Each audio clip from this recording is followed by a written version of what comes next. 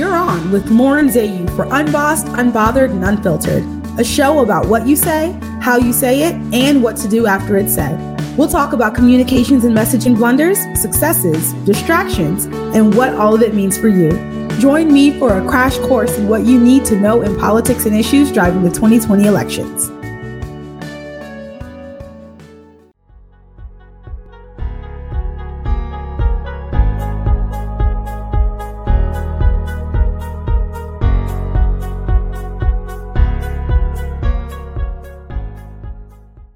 Hello and welcome to Unbossed, Unbothered, and Unfiltered. I'm your host, Lauren Zayu. I want to open this conversation by saying initially this panel was gathered in response to the town hall style second presidential debate between President Trump and Vice President Joe Biden. However, after hosting a super spreader event for COVID-19, being diagnosed with COVID-19 himself and hospitalized, and a healthy portion of his senior administration officials being diagnosed with COVID-19, President Trump decided to not participate in a virtual debate with Vice President Joe Biden and instead hosted a competing town hall on another network. But for what it's worth, there's no reason to make a good panel go to waste. I'm really excited for this conversation, and I do think it will be a good one. Keeping that in mind, I would like to note that this panel is all male, and that's not an attempt to limit voices. Chalk it up to scheduling, and I will do my best to make sure that it never happens again. I do, however, think you're in for a treat and you'll really enjoy what they have to say. Keeping that in mind, I would like to welcome to Unbossed, Unbothered, and Unfiltered, Lawrence Hull, AJ Simonton, and Will Brummett.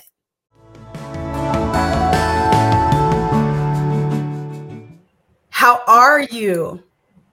Good evening. It's a hot October.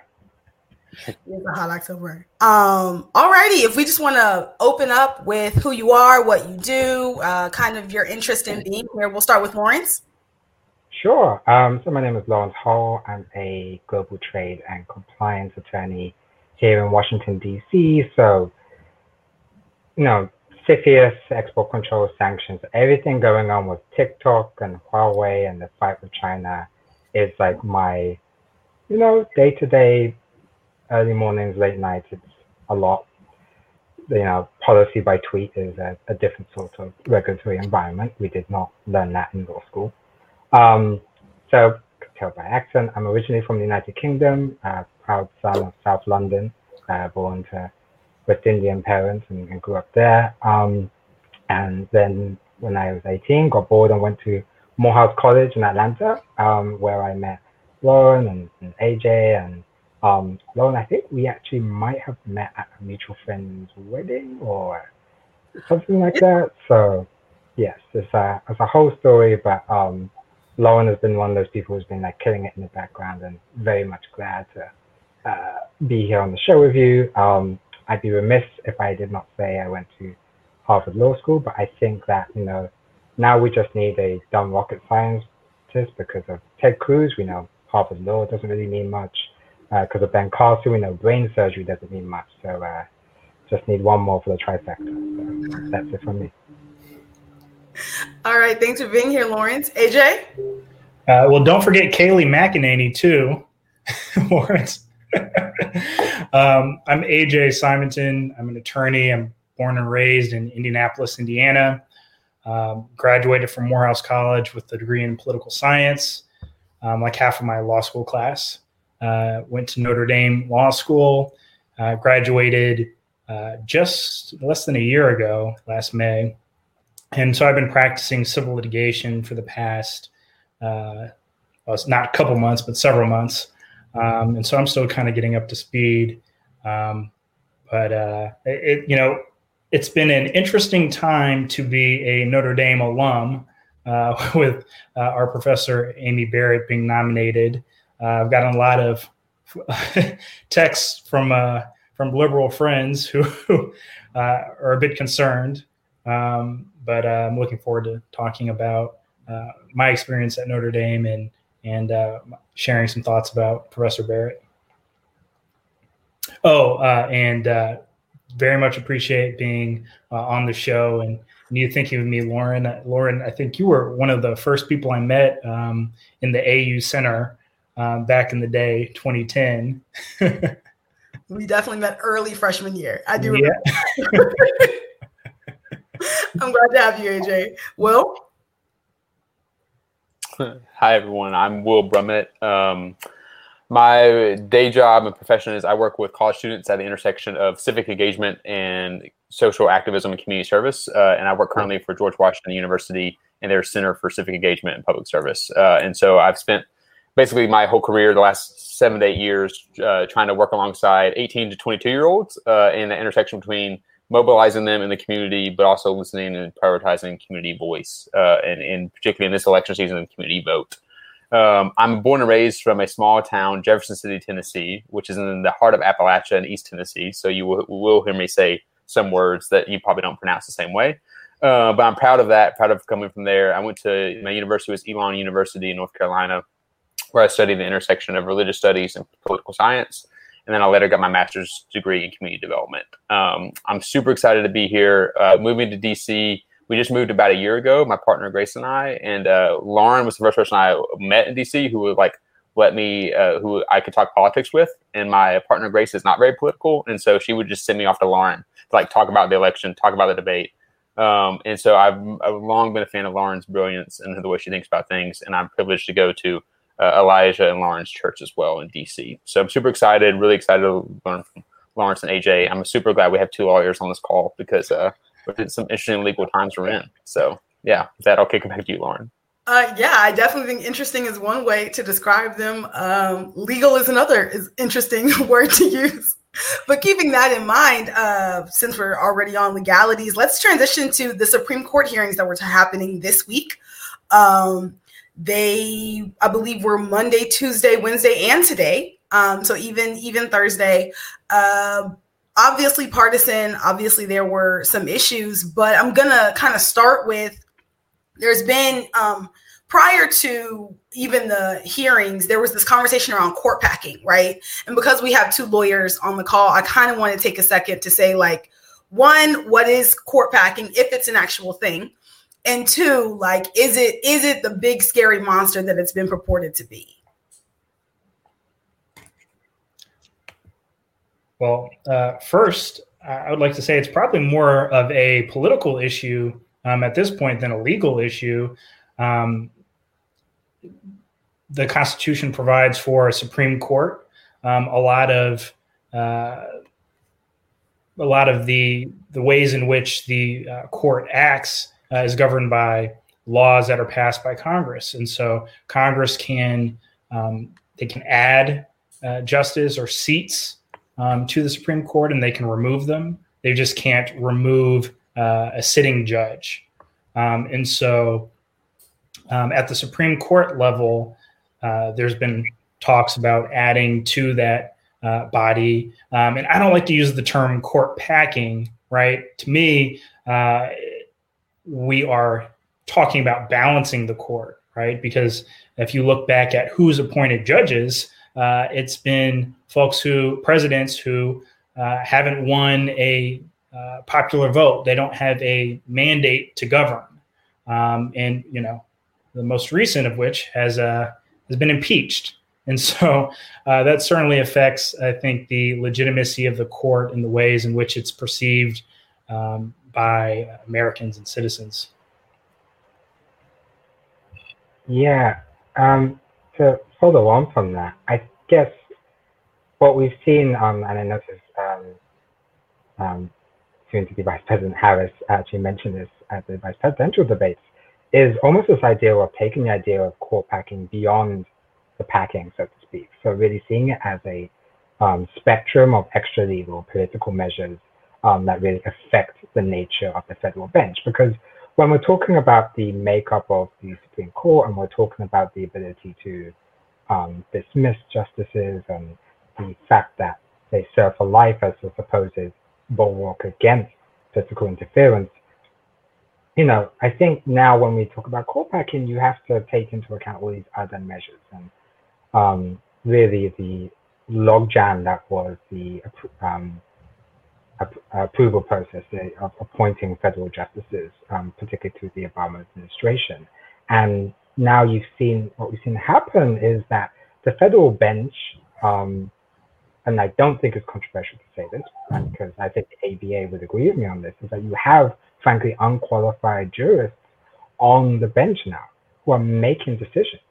And yes, as a corporate lawyer, and I know my colleagues would agree with me in railing against federal court decisions, but I think there's a difference between justices who you may disagree with and justices who you think are fundamentally unqualified for the position. So what you're seeing within the Trump administration is plenty of these hacks, frankly, being put on the bench. And it's deeply ironic now that you have someone like a likely soon to be Justice Barrett, who's actually like an able, qualified, talented jurist who, maybe should have stuck to her principles and stuck to her path as a principal jurist and said, you know what, this is not the right time to be stepping up to the bench in these sorts of circumstances. And I don't think that would have really harmed her interest long term, and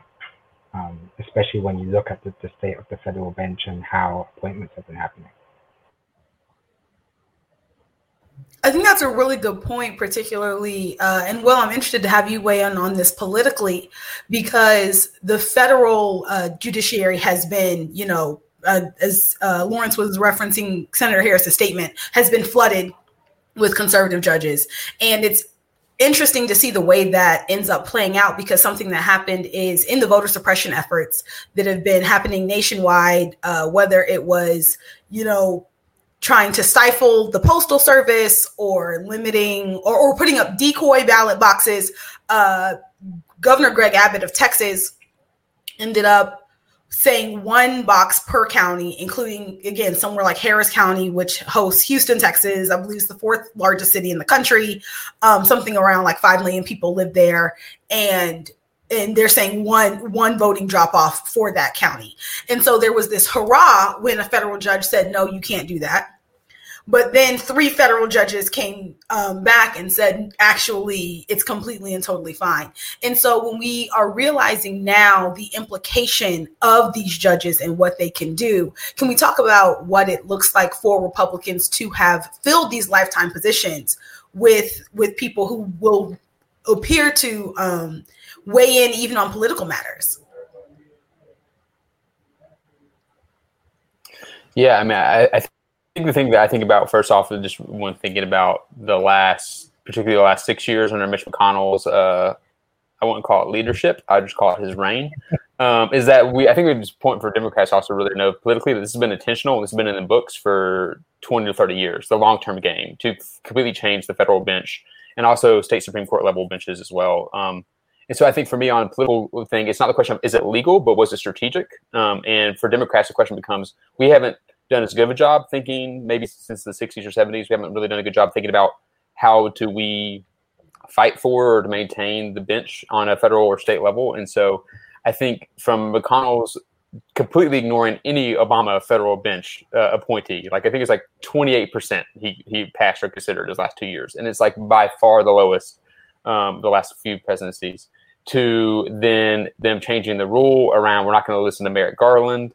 Poor Merrick Garland, pour him a drink wherever he's at right now in D.C. But I think so now the question becomes, it's not surprising what they did politically, but the question for me now becomes if the Senate does flip, which it looks like it may, then what is the strategic and also the smart response for Democrats to play outside of the immediate short term? And so I think the question I have is for particularly Lawrence AJ is, do you feel like court packing or court expansion or balancing the judiciary is a smart short-term or long-term move for the Democrats? Because I think ultimately, for me, the question becomes, if it's perhaps done too soon or too abruptly, would this lead to backfire? Just like Harry Reid's decision to get rid of the nuclear option ended up backfiring where we're at now. So I think for me, those are the things. Is like it's strategic, it's been planned, it's going. A power shift is now happening, and now the question becomes, what's the strategic move for Democrats? Or maybe strategy shouldn't be played. But anyway, I'd be curious what everyone else has to say. I mean, if I could just jump off, I mean, there's a whole thing about, little bit of animal cruelty. Like if you put a frog in water and then heat up the water at what stage does the frog jump out and before it gets boiled. I think part of what happens here is that we have to recognize how broken rule of law is right now and how broken norms are right now. And so, ironically, even though it has spectacularly backfired, Harry Reid's move with the nuclear option was probably the right thing to do long term. And earlier actions like that, when Democrats recognized that norms no longer mattered, when it became, so you have this artificial idea of the neutral arbiter and the neutral Supreme Court and how to balance natural biases, how to balance that and move forward. And I think, as sad as that is, we are fast approaching a point where that equilibrium is going to be broken. There's only so many times where you're going to have a Chief Justice Roberts, look back at what the history books might say at his actions and take an unexpected jump across the line, the political lines on a 5-4. And so I think when you're facing an opponent that has so little regard for the rule of law, when you're facing an opponent that has so little regard for norms, when you're facing an opponent that has so little regard for political legitimacy, quite frankly, I think you have to stop worrying about the optics and just do the right thing for, frankly, your ideological goals in the future. And I think for all the criticisms we've had of the Republicans and the GOP, they have very clearly decided that if we are going to achieve these certain goals for the long-term health of our ideology, I do believe that they genuinely think that to mold a conservative country in their image, that they have to take these, frankly, reprehensible actions in terms of the rule of law, in terms of norms, in order to get where they want to be. And so I think you can only play nice for so long. You can only tolerate intolerance for so long. And I think, frankly, I don't want to sound Trumpian here, but I don't think the media has done a good job at recognizing how broken the norms are. And so when you look at the debate, when you talk about court packing in the implicit derisive term, as the moderator, whose name I can't remember now, from the vice presidential debate, referred to it as if it just happens in a vacuum and it's not a response to something horrific. That's really upsetting. And the last thing is, this isn't FDR era court packing we're talking about here. This isn't a leftist conspiracy to get their way because some legislation you like is getting blocked by the Supreme Court. This is, we are sitting at what we hope is the bottom of the well here. How do we get back up and get out?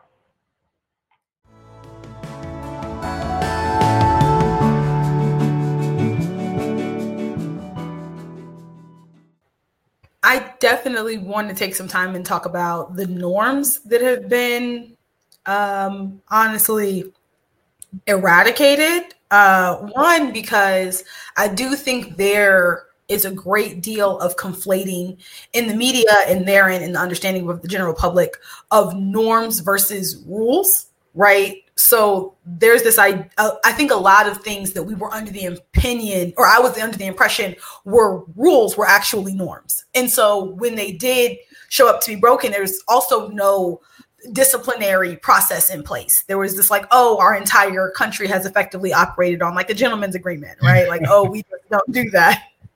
And then you met someone who definitely does that. And so what do you do as a country when you're dealing with leadership like that? And I actually think it transitions really well into our second segment of Hold Up, in that prior to, the last 2 weeks, if it was 2 weeks, I'd never heard of an attempted kidnapping of a sitting government official definitely not a governor of a swing state in an election year. And for it to have gotten as far advanced as the FBI to intervene, like I imagine that public figures, maybe get threats for various things, but for the FBI to intervene and for them to say that this was a plot that was foiled in Michigan and in Virginia, both states that are really important to the election at large, two fairly high profile governors attempting to be kidnapped and done God knows what with, is a violation of a norm in several rules, should be. And so I'm curious to know, like, first impressions upon hearing the news, and also what type of foreshadowing that could mean for election night and even in the weeks following. Well, my quick thought is, and I don't have a lot to share on this topic, but was anyone really surprised? I remember hearing about this. I'm just thinking I mean, obviously very terrible and something that is disheartening as one who has high hopes for this country.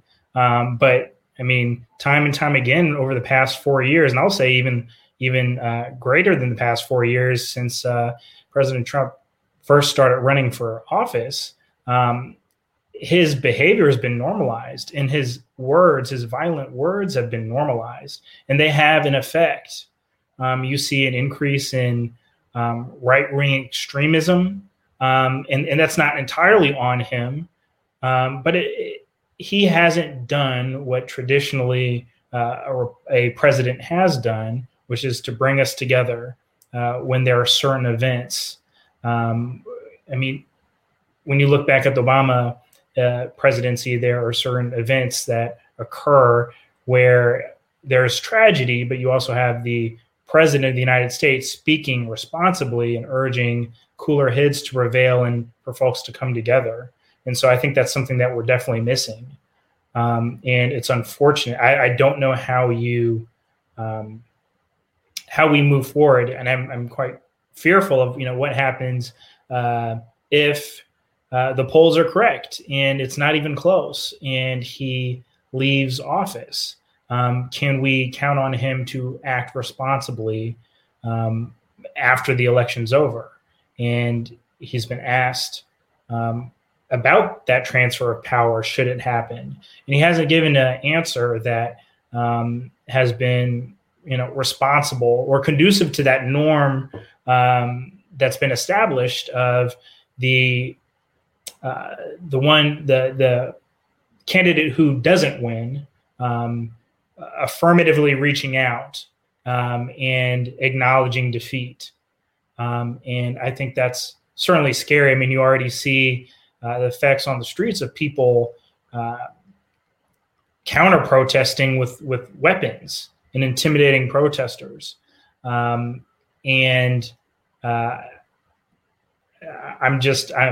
fearful. I'm optimistic that America has had enough and that we're going to make the right decision on election day. But I'm also fearful of the backlash. And quite frankly, it's backlash from having the first Black president, I think, certainly has a lot to do with it. And this grievance politics is not going to end with Donald Trump.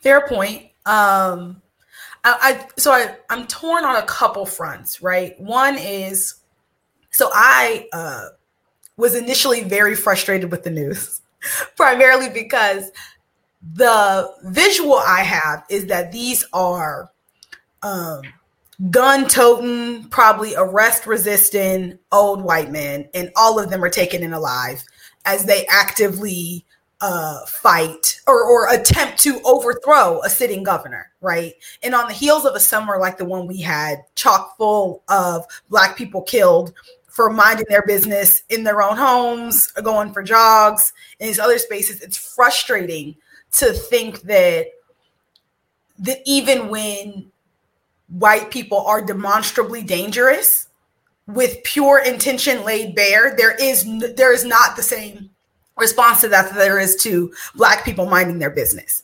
The second thing was that and maybe I should have thought about this. So one, Virginia is where Charlottesville happened. And we know that Charlottesville was a coordinated attack. And so Michigan and Virginia, both having attempts on their governors, to me said that there is a larger coordination happening that I think alarms me a bit more than if these events had been isolated. And so for them to be governors of swing states and high profile, and that was what was primarily concerning for me.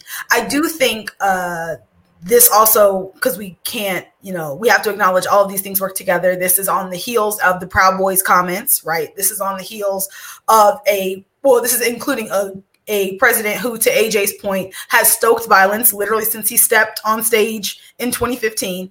And so it definitely feels like a tension leading to a culmination point that, like, I honestly think win or lose on election night will happen, is kind of where I am. Will, you look like you had something to say? Yeah, no, I just agree with you. I think, again, going to on a different point, this has been strategic and happening in both coordinated and isolated cells for a long time in terms of right-wing militias, also right-wing white supremacist groups acting in coordinated effort. And I think the easy thing to do is read the CNN headline and sort of laugh at it. I mean, they call themselves the Wolverines Watchmen. Their plan was to dress up as a pizza delivery guy with 3 bullets in their gun, kidnap her, and put her on a boat in Lake Michigan, according to the court hearings today. That was the plan. They're going to hold her for treason, ship her on a boat in Lake Michigan, and then that was that. But it's also coordinated as concerned because if you read a little bit deeper, it was also that they said that FBI has been monitoring 5 different states where this was potentially being coordinated.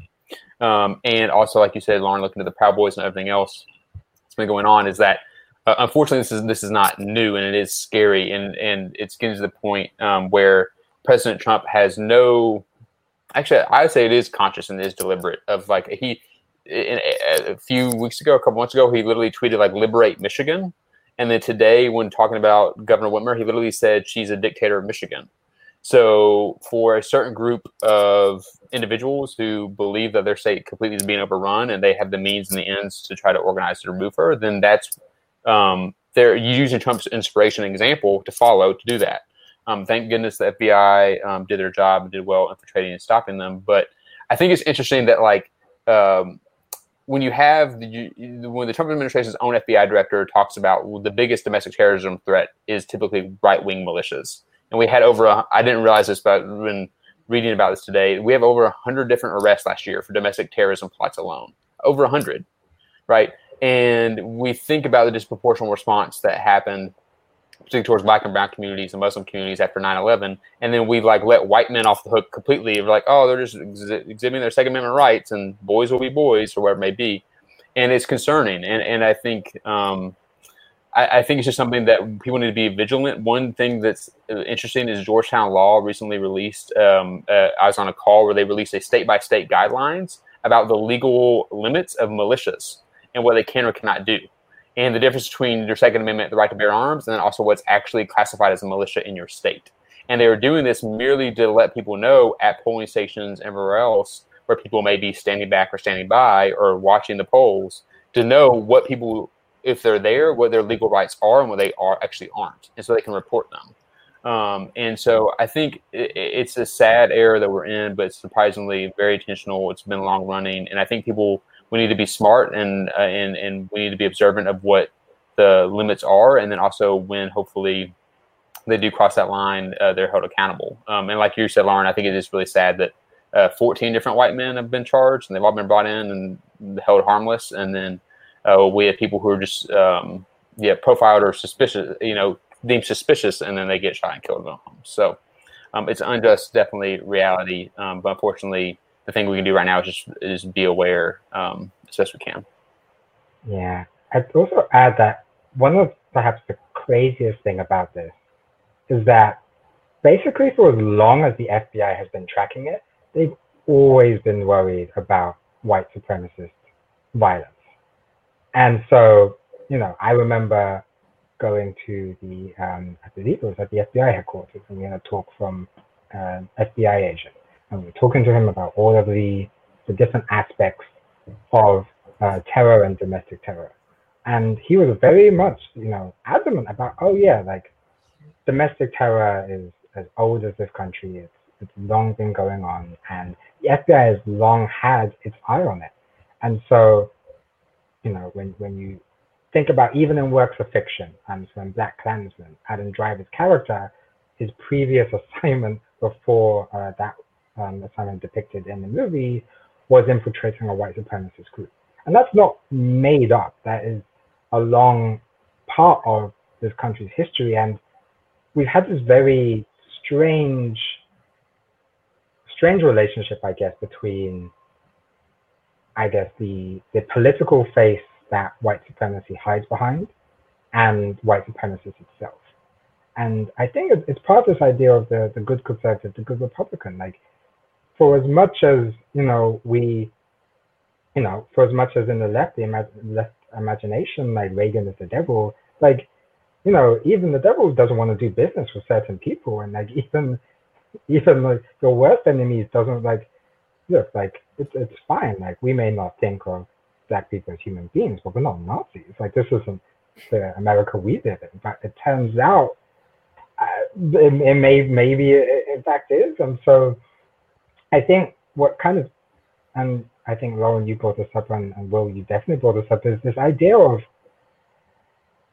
given the power of the state and the ability of the state to inflict really terrible acts of violence, and really to, frankly, take very aggressive acts against perceived threats, that the softness on white supremacy has been, astounding. And I'll end on this by that. I saw a post by a Muslim activist friend of mine who pointed out the death of Al-Awlaki's son, I believe, as collateral damage to a drone strike. And it reminded me of that. I did the reading of it. I read up on, why his father was struck at and how he was struck at, and the justifications for those. And it's funny, when you come from a national security background, you're used to these justifications of, in defense of the health and life and liberty of American citizens, this country will do dark things in the night. It will take really strident acts to protect its citizens. And frankly, as someone who works in this kind of area, it's the kind of sin you accept. It's the kind of sin you take on yourself, and you accept that you're going to be judged for these actions. You may not believe you are morally clean in this, but you do what is necessary to protect people. And I think at some point, the United States has to think to itself, what are we going to do to stop the threat of white supremacy? How much, quote unquote, free speech are we going to take before we start actually taking the actions necessary? And if the FBI treated white supremacists the way they treated King, if they treated white supremacists the way they treated Fred Hampton, would we still be having this conversation in 2020? I'm not sure we would. And I think frankly, when you bring this up to conservative members of the national security establishment, the stunned silence, because they recognize, or they used to recognize, the hypocrisy and the necessity of the state to take those actions it needs to take. And so it's a kind of, I have a lot of respect for 2020. It never stops. It never stops bringing the hits, never stops coming up with new ways to surprise you. And, kidnapping governors and taking them into the middle of the lake is the thing now, I guess. So here we are. So, Lawrence, that makes me, I think you've highlighted very well the problem in systematic racism. And I think the real question is, how do we address it? And I've been looking at data, voter data, and attitudes, information about voter attitudes. And I'm starting to really question how far the country is willing to go to rectify these sorts of issues. I mean, you hear from one side has been recently in the the Supreme Court hearings has been, asking Professor Barrett, does racism exist? I think Senator Joe Kennedy said the worst thing you can call an American is racist. Donald Trump is running, and one of his messages is, I don't think America's racist. And quite frankly, that position's ahistorical. But I question our capacity to move forward and act, and I can't imagine what it would look like. Right, I can't imagine a truth-telling candidate. Right, what if we had a Senator Warren running for president? Would she be leading in the polls? And recently, and that was a candidate that I definitely supported. But recently, I've just been thinking about that. Do we have a capacity to support someone who's willing to engage the country in that sort of discourse, and not on a incident by incident basis? Even looking back to President Obama, his approval started to drop after the Henry Louis Gates incident. And to me, one of the most disheartening moments of his presidency is when, between the media and those who had supported him and started, moving towards the other side, all because he had the audacity to say that race was involved in the police stopping a man in his home to arrest that man in his home, which is pretty, to me, clear, cut, and dry. And you don't hear any, libertarians who have concerns of the state overreaching, or the NRA when it's Philando Castile. You just don't see the same sort of concern. And on one hand, you see the protests, Black Lives Matter is almost, cliche at this point. I mean, it's not as radical as it used to be, and you have certainly a greater awareness, which I think is certainly something. But do we have the capacity for a candidate to run on that message and to win? Right now my vote is definitely no, as far as whether or not the capacity is there. And I think what you just touched on, AJ, is so rich, particularly in light of Black Lives Matter not having the potency it used to. Like, I remember, I guess the first time I was made aware of the phrase was 2014 around the Ferguson shooting of Mike Brown. And that becoming like a hashtag that was popular. Then I understand it predates that, but that's when I came into awareness of it. And I remember on the 2016 debate stage, it being a question, right? Do Black Lives matter or do all lives matter? And like some people, kind of hedge their bets, like other people, politicians were tap dancing, trying to figure out their way to like say it without saying it. And then you get to 2020 and Mitt Romney is at marches. It's saying Black Lives Matter, and you're like, where am I? What's happening? And like when I saw him tweet it and be at the march, I was like, okay, guys, hang it up. We need a new phrase, because clearly this one is not going to do what we need it to do. And I think that it's interesting to America is rooted in white supremacy in a way, and I think for so many people, running for president is such a patriotic act that, like, for a lot of people, that feels like it's intention. And it doesn't have to be. It shouldn't be. I think there's a way to say, I love this country and it's deeply, incredibly flawed. I think those two things can live together. But I think for a lot of America, that's not a message they're willing to hear. And to your point, AJ, about the situation with Henry Louis Gates, when a lot of the unrest and stuff of the summer, people kind of came into firsthand contact with how powerful police unions are, right? Like, you go in to make all these changes, and actually there is a very well-funded, well-organized entity that's like, you cannot change anything, and we will raise Hades if you do. And my first thought was we should have known that when the president of the United States, I believe he said it was stupid that like, oh, they tried to arrest him outside his home, and ends up having to call a beer summit, bring the media in, sit everybody down because everyone's so upset. And I'm like, if the president can't say an offhanded comment about something that's clearly actually stupid, then yeah, this entity has far too much power and far too much weight.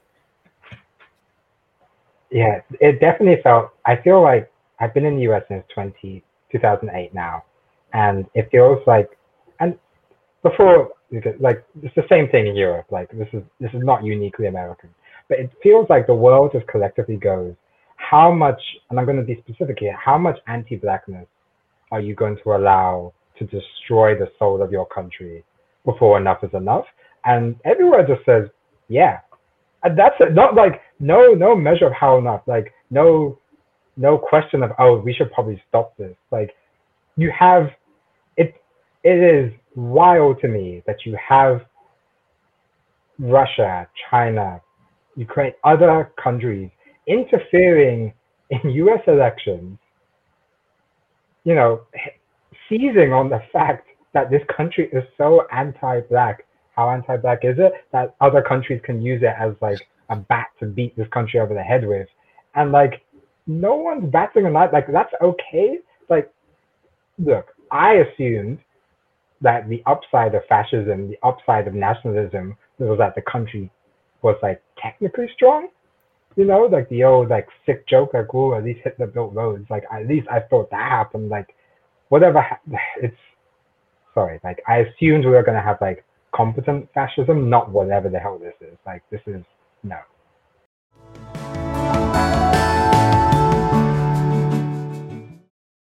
And there is a difference there between competent fascism and whatever the hell we're dealing with, as you so aptly put it. And keeping that in mind, one of our leaders attempted, if we transition now into I Ain't Sorry, to maybe kind of do something about it. Allegedly, Speaker Pelosi and Representative Raskin held a press conference last week about organizing a body to invoke the 25th Amendment.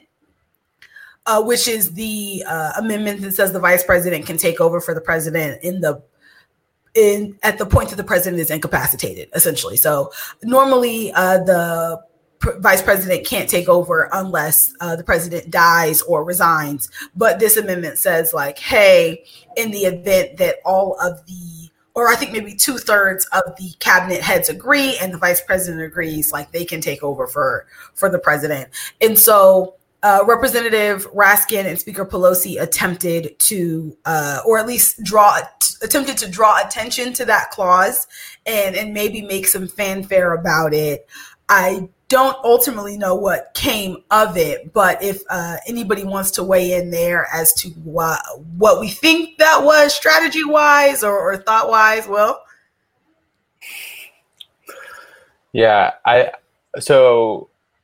I've kept reading about this and being like, so there's two perspectives. I think one, from Jamie Raskin's perspective, in 2017, he also had a similar idea. He wanted to come up with an independent commission of former government officials, physicians, et cetera, to like really, I think Jamie Raskin is a former constitutional law professor at American U. I actually like Jamie Raskin for the most part for some of the stuff he says. I think he's just like a nerd who's like, he's been passionate about this for a while. He's like, come on, Speaker Pelosi, give me my due. And he's come up with different ideas of it.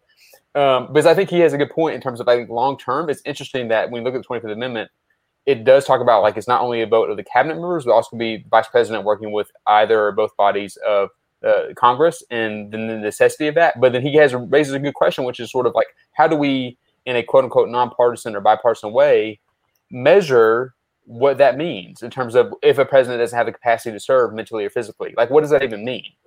And so he's trying to, I think, well-intended, and from a legalistic perspective, I can see him wanting to put something forward. But my question becomes for Nancy Pelosi, why are you bringing that up now? Like, Nancy Pelosi, I understand that President Trump has COVID-19. I understand that President Trump is under a variety of drugs that may or may not affect his mental state. But we have 4, or like AJ's point earlier, more than 4 years of evidence of he's not in his right mind, right?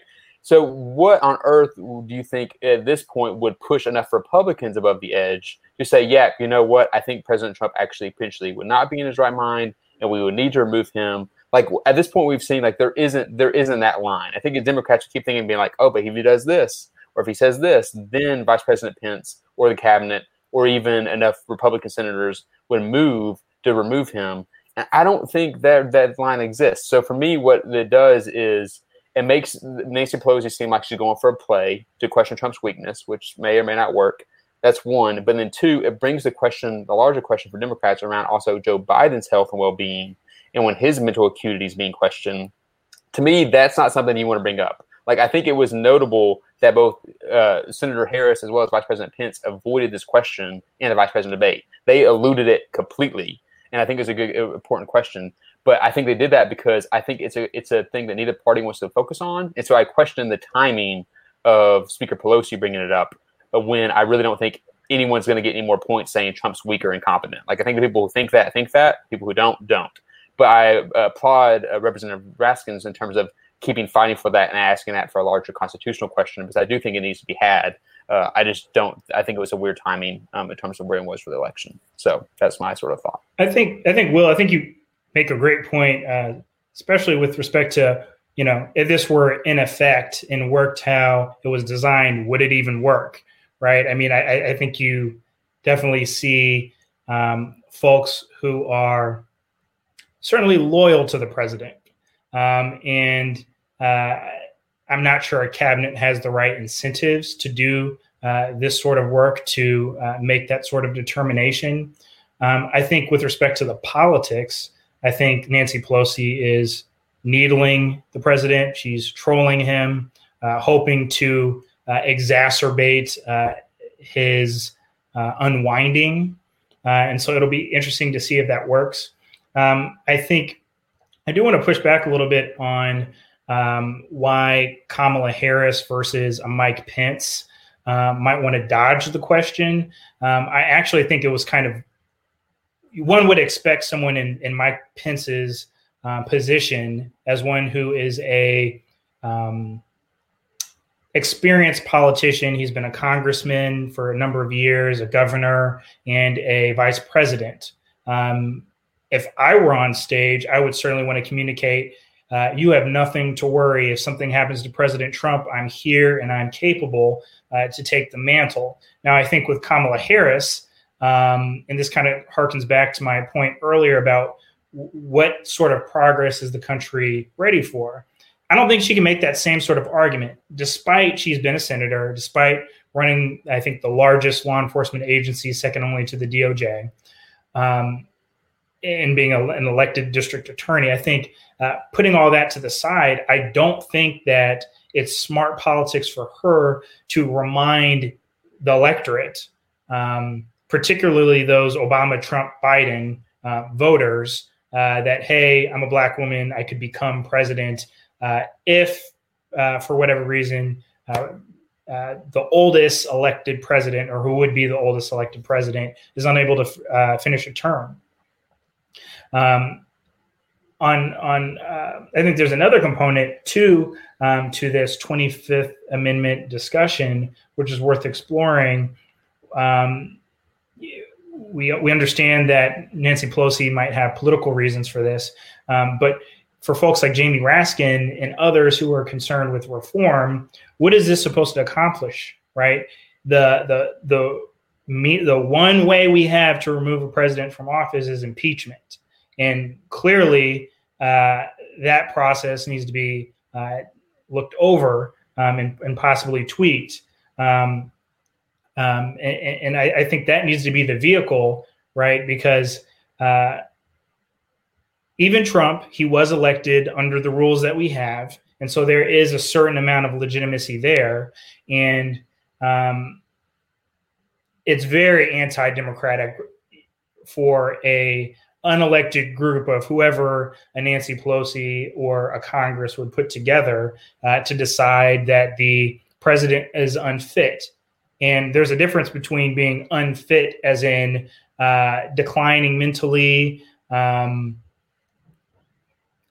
perhaps you've had a heart attack or literally physically unable to wield the office or the power of the office. That's one thing. But what does unfit mean, right? Is that because the president acts rashly, which is arguably one reason why he was elected? Is it because he's making a decision that folks don't agree with? I think that really needs to be fleshed out. And then ultimately, I think the better action is to figure out how do we make impeachment a process that works. All good points. I did want to jump in here for a moment and say that, one, in the act of full transparency, I did work for Jamie Raskin when I was in graduate school. He was a law professor and I was the staff assistant in his office. At the time he was running for Congress, so he was rarely there. But I say that to say, I think y'all have described him well here. He's very serious about reform, very much a constitutional professor, but invested in making the Constitution work for everyone. And I do think that's important. What I also will say is that in addition to AJ's point of saying that I do believe Speaker Pelosi was trolling or attempting to exacerbate the president in invoking this amendment, I also think that there is enough record or to say that Trump is paranoid, and it doesn't take much for him to not trust the people around him.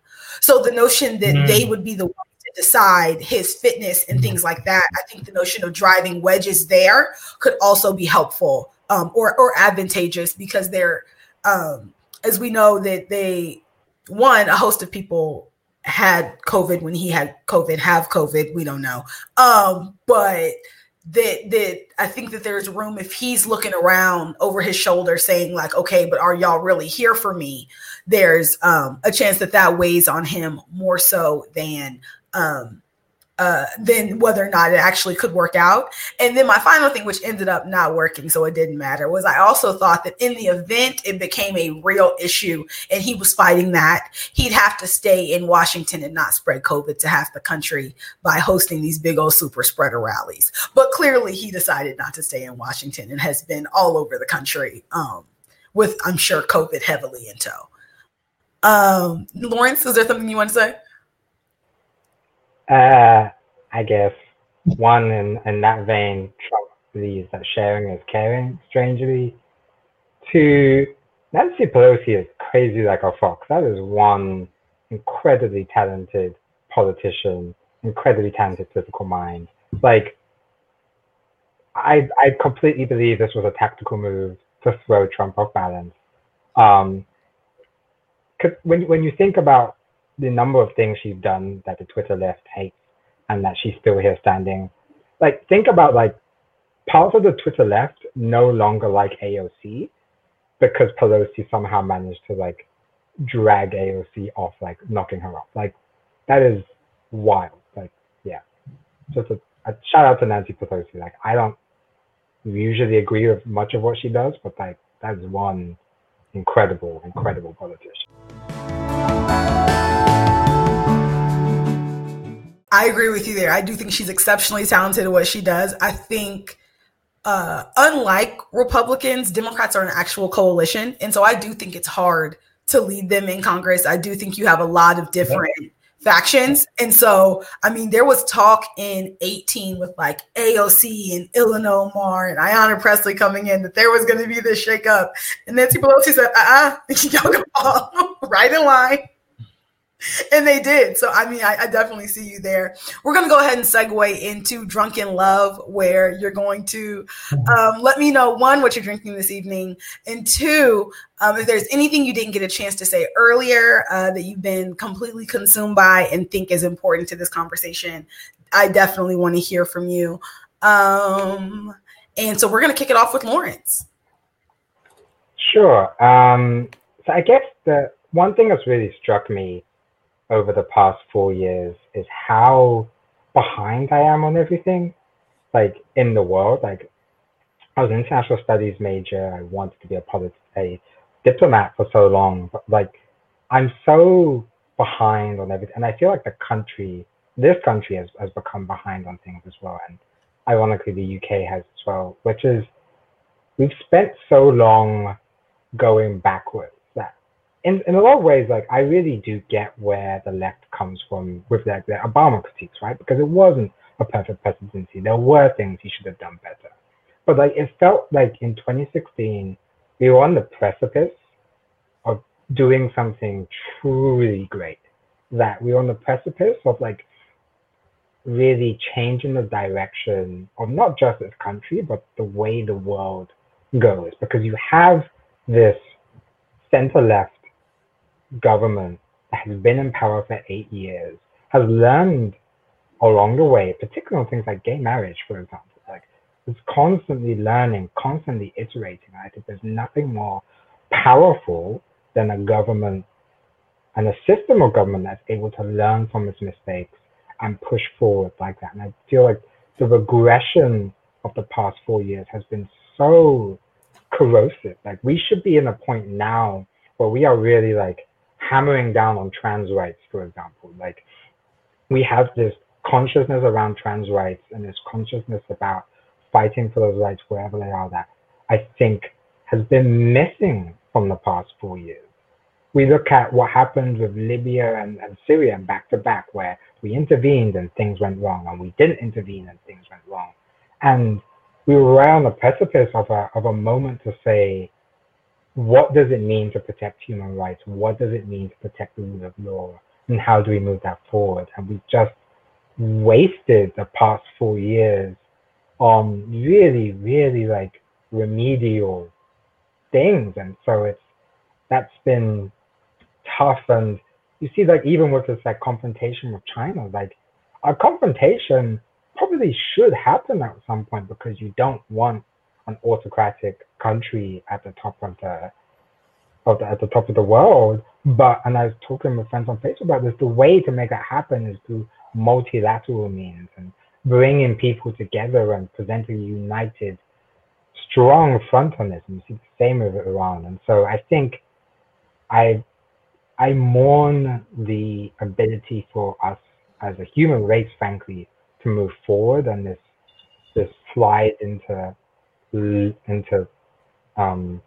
nativism and populism. And I think the center-left, the center needs to have a better answer to populism, and I think the left needs to learn how to harness the passion to win. And I think we just got to do better. And I think that's really what's been on my mind. Like, everything in the Nagorno-Karabakh region between Armenia and Azerbaijan, like, that's completely passed me by. And I feel like as a international studies major, that's an eternal shame.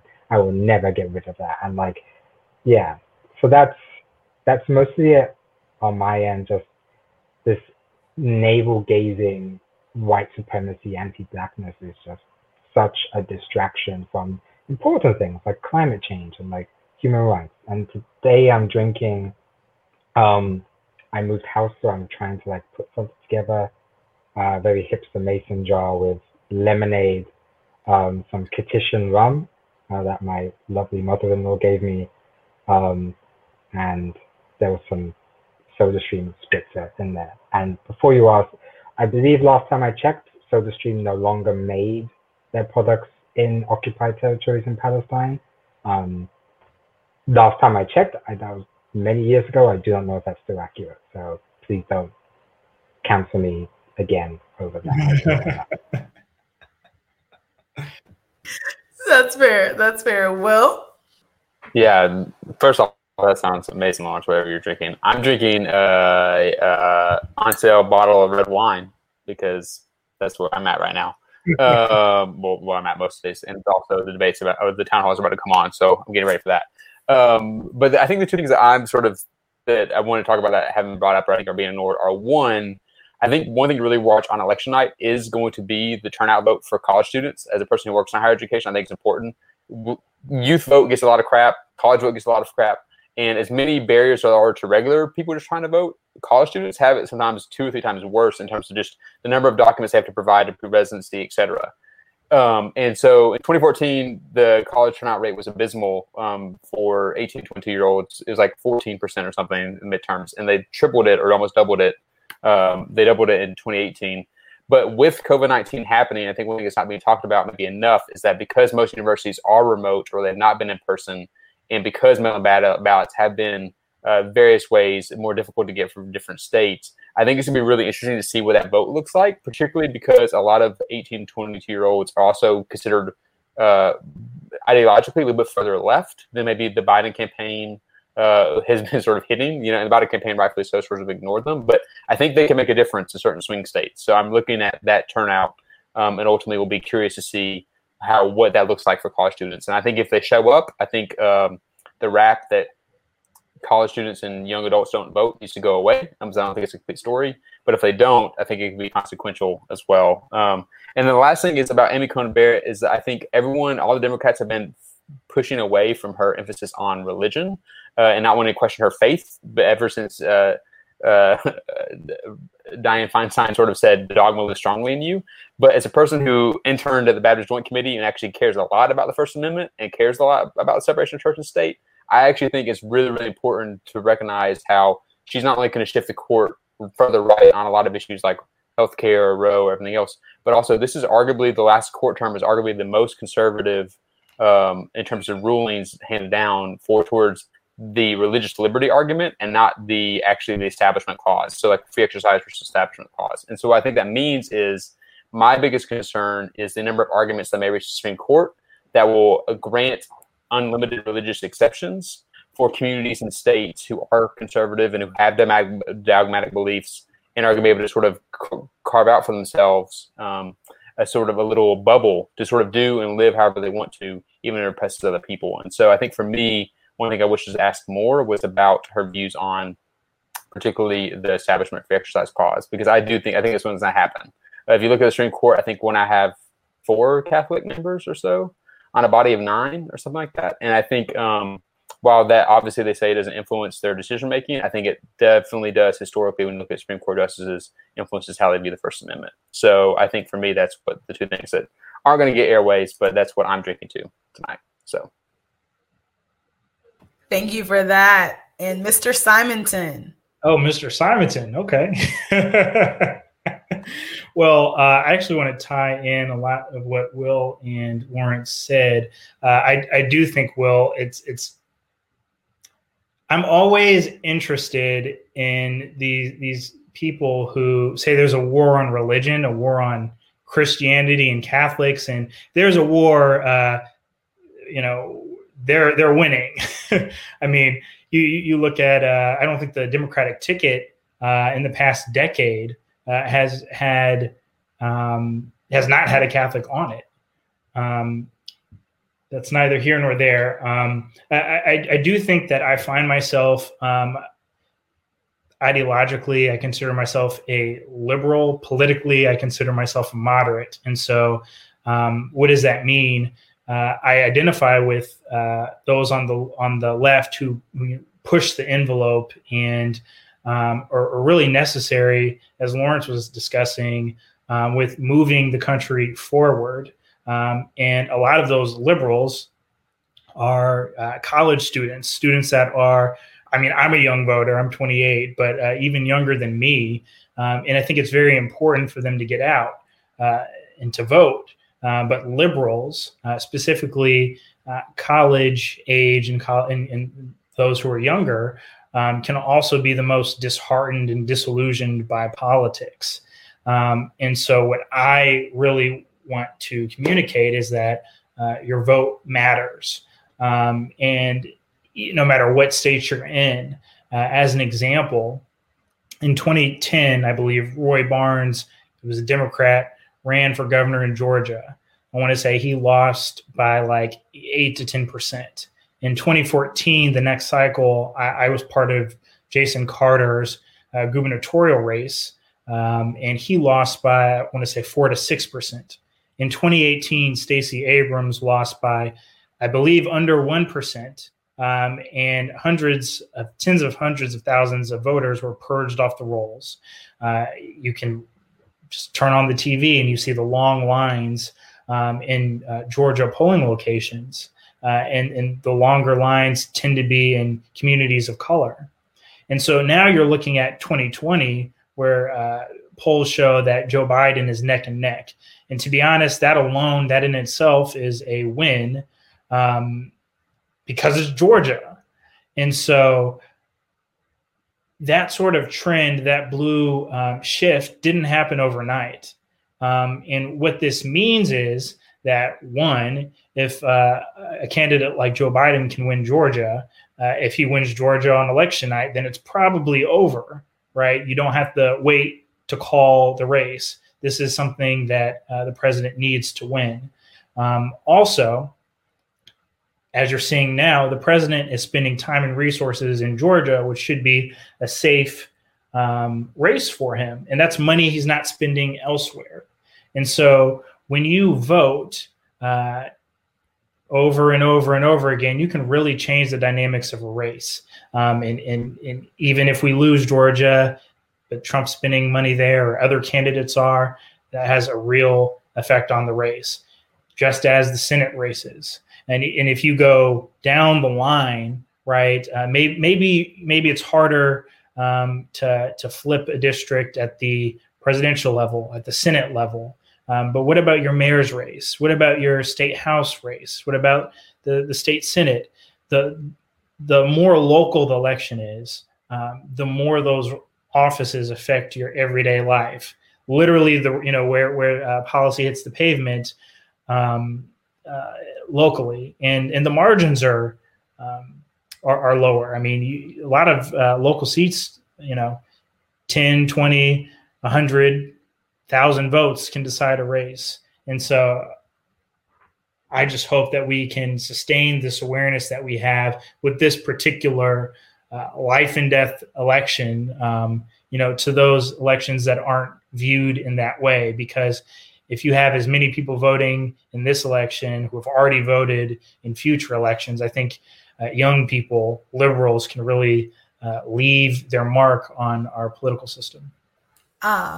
That was great. I want to say for the first time in, I guess, Unbossed, Unbothered, and Unfiltered history, you took mine. So what I will say is, echoing a great deal of what AJ said, what I would like to highlight is that polls don't account for voter suppression. And that there is a lot of fanfare about 2016, the amount of voters who stayed home. But no one asked them why they stayed home. They didn't say, did you try to vote and couldn't? Did you vote and then it was thrown out? All the record says is that we have a vote for this person in 2012 that we don't have in 2016. And so because of that, I want to say I think, one, if you have the option to vote early, do so. If you have the option to vote by mail, do so. But one of the reasons why I think it's important to vote early is because in the event you get there and get turned around, you still have time. Whereas if you wait till election day, then we don't know what could happen day of. Also keeping in mind that in 2013 was when the Supreme Court gutted, I believe it was Section 5, the preclearance of the Voting Rights Act. In 2014, everyone marks that as, like the 6-year itch election. They said that was a direct reflection of President Obama. It was also the first election where these voter ID laws post Voting Rights Act came into place. And then we see what happened in 2016 and 18. And so I think that definitely voting early and acknowledging that the polls don't account for voter suppression. And so you shouldn't use that as a position of solace. But also, to be frank, have faith in the process. I do think that voting is an element of our civic engagement. It is not a silver bullet for white supremacy or for all the issues in the world. It is an element. The first option are like seeing who's in the room to make the decisions. And then we have to regularly engage the people who make those decisions. So understanding that election night is by no means a finish line. It's the starting blocks. Honestly, it's walking in the stadium. And so definitely vote and vote early if you can, and then acknowledge that we still have pressure to apply continuously to our elected officials. And keeping that, I guess, like wrapping there, one, I want to say I have enjoyed all of you so much. I'm glad y'all were able to join me this evening for a non-response to a non-debate. And in the event that people want to reach out to you to either probe further or have additional questions, what's the best way they can reach you, AJ? At AJ_Simonton, SIMONTON. Sounds good. Will? Yeah, just at W Brummett, BRUMMETT on Twitter. Okay, and Lawrence? Okay, I'm at CATFORDS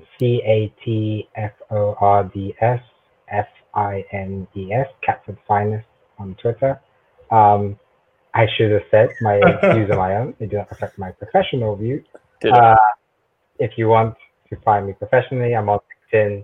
And finally, personal thank you to you, Lauren. I know when you reached out, I was feeling incredibly disillusioned with our political era. And so thank you for encouraging me and creating this space. Oh, really, thank you for coming. I'm going to go ahead and wrap us up here. You just finished Unbossed, Unbothered, and Unfiltered. If you want more information on the podcast, feel free to follow me on Twitter and Instagram at Lauren Zayu. You can also follow the podcast on Apple Podcasts, Spotify, and YouTube. I hope to see you soon on this journey. Thank you for tuning in to Unbossed, Unbothered, and Unfiltered with host Lauren Zayu and music by Lighthouse Productions. For more information on Unbossed, Unbothered, and Unfiltered, or to review today's episode, please follow at Lauren Zayu on Twitter and Instagram, or subscribe to the Lauren Zayu YouTube channel.